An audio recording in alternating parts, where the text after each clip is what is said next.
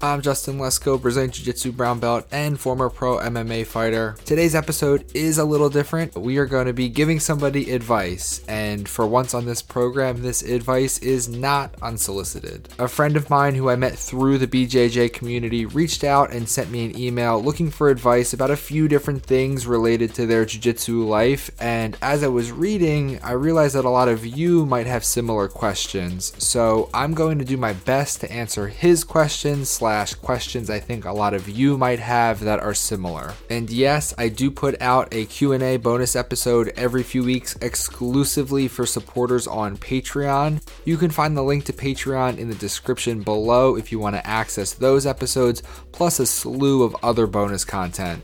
But A, I just put out a Q&A episode earlier this week, and B, this seemed a little more serious and a little more in-depth, so I wanted to dedicate an entire episode to this email and this advice. One thing my friend did not ask for advice on is his BJJ apparel, because like many of you, he's already picked up the best jiu-jitsu apparel there is by shopping at epicrollbjj.com and using the coupon code podcast15 for 15% off. Epic Roll is gear designed by grapplers for grapplers, and they have everything you need. Gis, rash guards, shorts, hoodies, joggers, t-shirts, sweatshirts, the list goes on and on.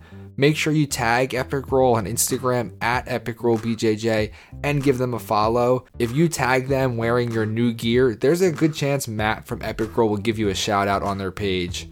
epicrollbjj.com, coupon code podcast15 to take 15% off the best BJJ apparel there is. Now, let's get to the advice giving. Welcome to That Jiu-Jitsu Podcast.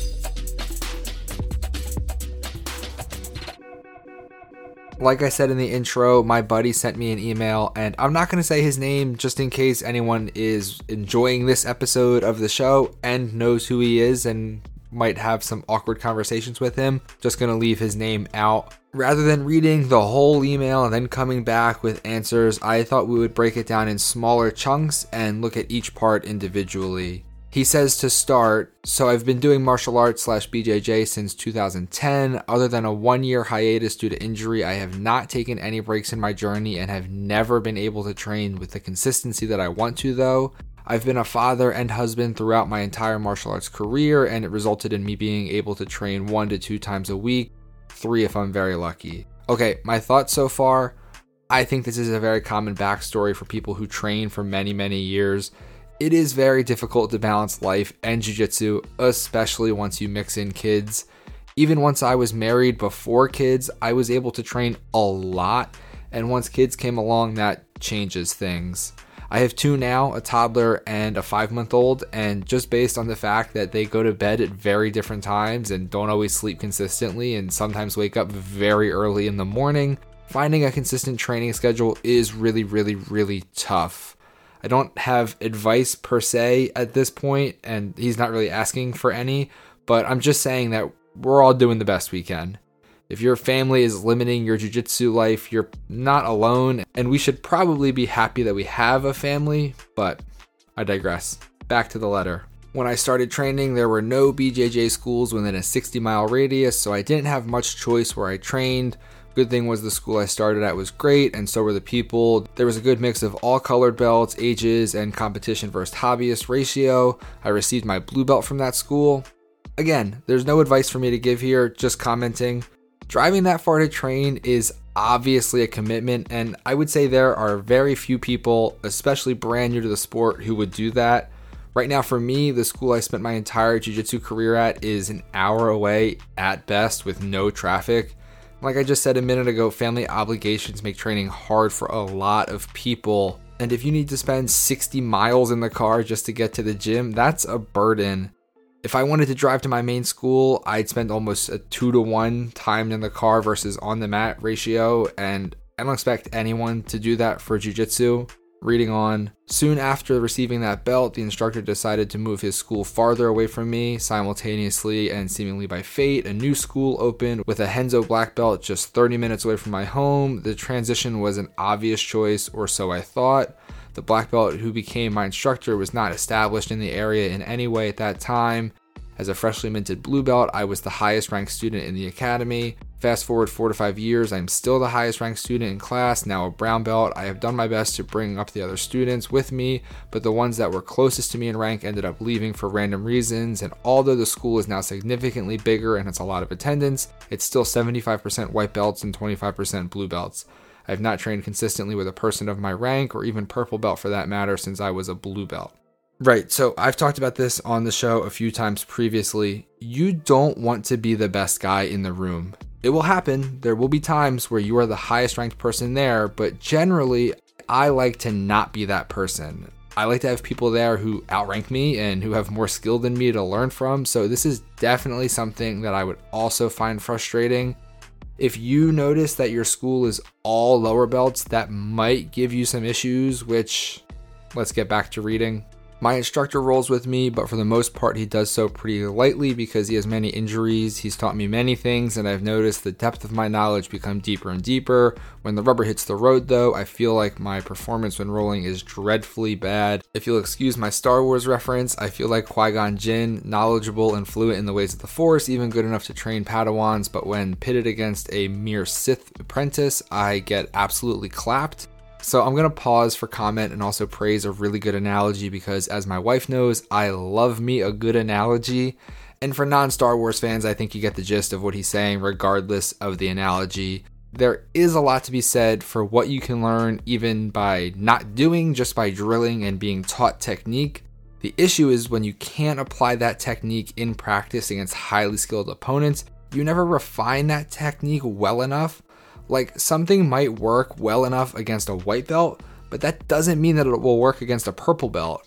As your opponent's skill increases, your technique needs to match the increase in your opponent's skill. So if you're the highest ranked person in the room by a measure of 2 belts and you're hitting technique that works, you'll never really know if it works because you're actually good at that technique, or if it works because the people you're rolling with don't know yet how to defend it. More of the email. I've thought about moving schools, the closest being 45 minutes away as opposed to the current 30-minute commute. The guys are good, but it's still a further drive. I feel like I would basically have to start all over. I don't necessarily agree here, specifically the starting over part. You might get beat up a bit, especially going into a school as a high rank. Purple belts love to try to prove their mettle by coming hard at the brown belts, but you're still a brown belt for a reason. You're still good. You will adjust in time to the uptick in training partners, and it will definitely make you better. More email. Currently, I have a key to my gym. I can show up or even do private lessons with others whenever I want. In fact, I feel as if I'm being groomed to be the head instructor of the gym someday. If I have any hope of martial arts being my full-time profession someday, I feel I must stay with my current school. I have a lot of thoughts about this part. There's a level of comfort in staying where you are with anything. You know the people, you know the place, you've been there thousands of times. It's home. If you have a key and can come and go as you please, there's obviously a trust from the school towards you and you both feel connected to each other. When he says, if I have any hope of martial arts becoming my full-time profession someday, I feel I must stay with my current school. Maybe he means because his school seems like they want him to make jiu-jitsu his profession and they want him to be the head instructor and he feels other schools might not. I don't know the relationship any more than what I can read and infer from this email, but part of me thinks the comfort and the loyalty might be, and I guess I'll go Star Wars again, clouding his judgment. If you go to a new school, you're not going to have a key to the place right away. You're not going to have the comfort you have at your current school right away. There will be an adjustment period, and you're not going to walk in and be the top student. I think sometimes people take loyalty too far, especially in jiu-jitsu and martial arts as a whole. Loyalty is a strong feeling of alliance. Obviously, in this case, the school has it to him and he has it to the school. But loyalty can be blinding sometimes. Loyalty does not mean putting your school or your instructor ahead of what's best for you and what you need. And I've seen it in cases where someone wants to move or change schools or seek out new coaching, and even though it would be best for them, they don't do it for fear of being labeled disloyal. When you train somewhere, you obviously will build connections with the people there and the instructors there, and it's a normal thing to worry that if you change schools, those people will be disappointed or feel betrayed in some way. But that's not how it should be. If you leave a school and start bad-mouthing it to everyone and talk shit about your instructors, then yeah, that's a pretty shitty thing to do. But just leaving a school doesn't immediately mean you're a disloyal scumbag. If your circumstances change or you feel you need more than what you're getting where you are, you should be able to talk to your current school openly and tell them, I think I need to get more time with higher belts, and so I'm going to look at possibly training at a different school as well. You can do it respectfully. It's possible to not burn bridges at places. In this exact case, I could see it being very uncomfortable to say, I know I have keys to this place and I'm the highest ranked student, and one day you'd want me to maybe take over, but I need to go somewhere else to get more training with higher ranked partners. You've been there a long time and been promoted there and obviously a top student there, but I do think sometimes you need to think about what's best for you too. And it would probably be better for them in the long run too, since you're not going to be a dick and say, fuck off nerds, I'm out. You're still going to have a relationship with them. You're still going to train with them from time to time and bring in new things that you'll pick up at other places. I don't think it's black and white that it's stay and run the place or leave and never go back. He finishes up the email with this, what I think is the heart of the issue. As you may have guessed though, my biggest fear as a martial artist is being perceived as fake. And regardless of what others think, at the end of the day, I just want to be a good martial artist. I've dedicated my life to this. I don't want to suck. Is it possible for me to become a legitimate fighter at my current situation? Am I doomed to be subpar to what my actual rank suggests? What would you do? I'm going to need a drink before I dive into this. Well, here's what I think. The idea of being fake or being perceived to be fake is something I think a lot of people struggle with. I think a lot of it comes down to imposter syndrome, where you doubt your own abilities, so you feel like a fraud. I've had success in fighting and success in jiu-jitsu, and I still have thoughts to myself sometimes of, I can't actually be good. People think I'm a liar. You question your achievements. Am I really a brown belt? I don't feel like I deserve it, but you do. I mean, there's a difference between acknowledging your own limitations and being aware that, yeah, I'm probably not going to ever beat Craig Jones, and knowing, yeah, I'm a good competitor and I will win tournaments. I think it a lot myself. If I put out a technique breakdown or shit, sometimes even if I'm teaching a class, why would they want to learn from me? I can't be that good. But I think that's just normal self-doubt, and I think being aware of it can make you a better instructor and a better student and a better competitor and a better athlete. In this case specifically, I don't think my friend is fake. I know he's a brown belt for a reason. I know he knows a lot. Is it possible for him to be a legitimate fighter in his current situation? Possible? Yes, but he's missing out by not having higher ranked training partners to roll with. Is he doomed to be subpar in his current situation?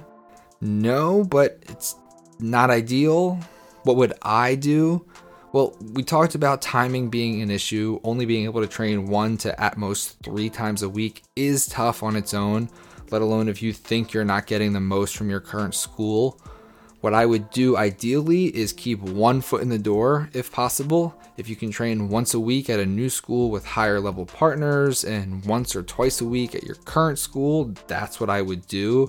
I'd keep the benefit of the current school and add in the missing pieces from a new school. If that's not possible and it's really old school or new school, nothing in between, and you can't split the time, then it becomes more hazy. I know in this situation, he's dedicated his life to this sport, and in that case, if this sport is what you want your life to be, I'd say move to a new school where you will become a better athlete and a better competitor, and in turn, a better coach. You may have reached the limit of your potential at your current school, and a new gym with new training partners who are going to push you harder will make you better. Obviously, you'd want to handle that decision as delicately as possible, and because I think you ultimately do want to return to that school, and since I know this person and he's not an asshole, that is what I think he will do. If you're the listener, have a similar situation, and your answer to the question, is this sport what you've dedicated your life to?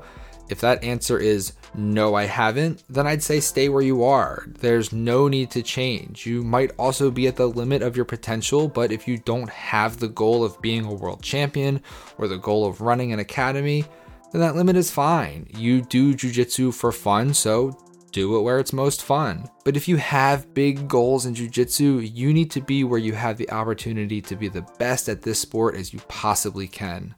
Sadly for my friend, I don't think that's at his current school. Thank you all for listening. I know today's episode was a little different. If you need advice, feel free to email thatjujitsupodcast@gmail.com and maybe I'll do an episode to try to help you out as well. Or just send me an email to say hi. I like those too. Don't forget to check out Epic Roll at epicrollbjj.com and use the coupon code podcast15 to take 15% off your order. Thank you all again for listening. I will see you in the next episode.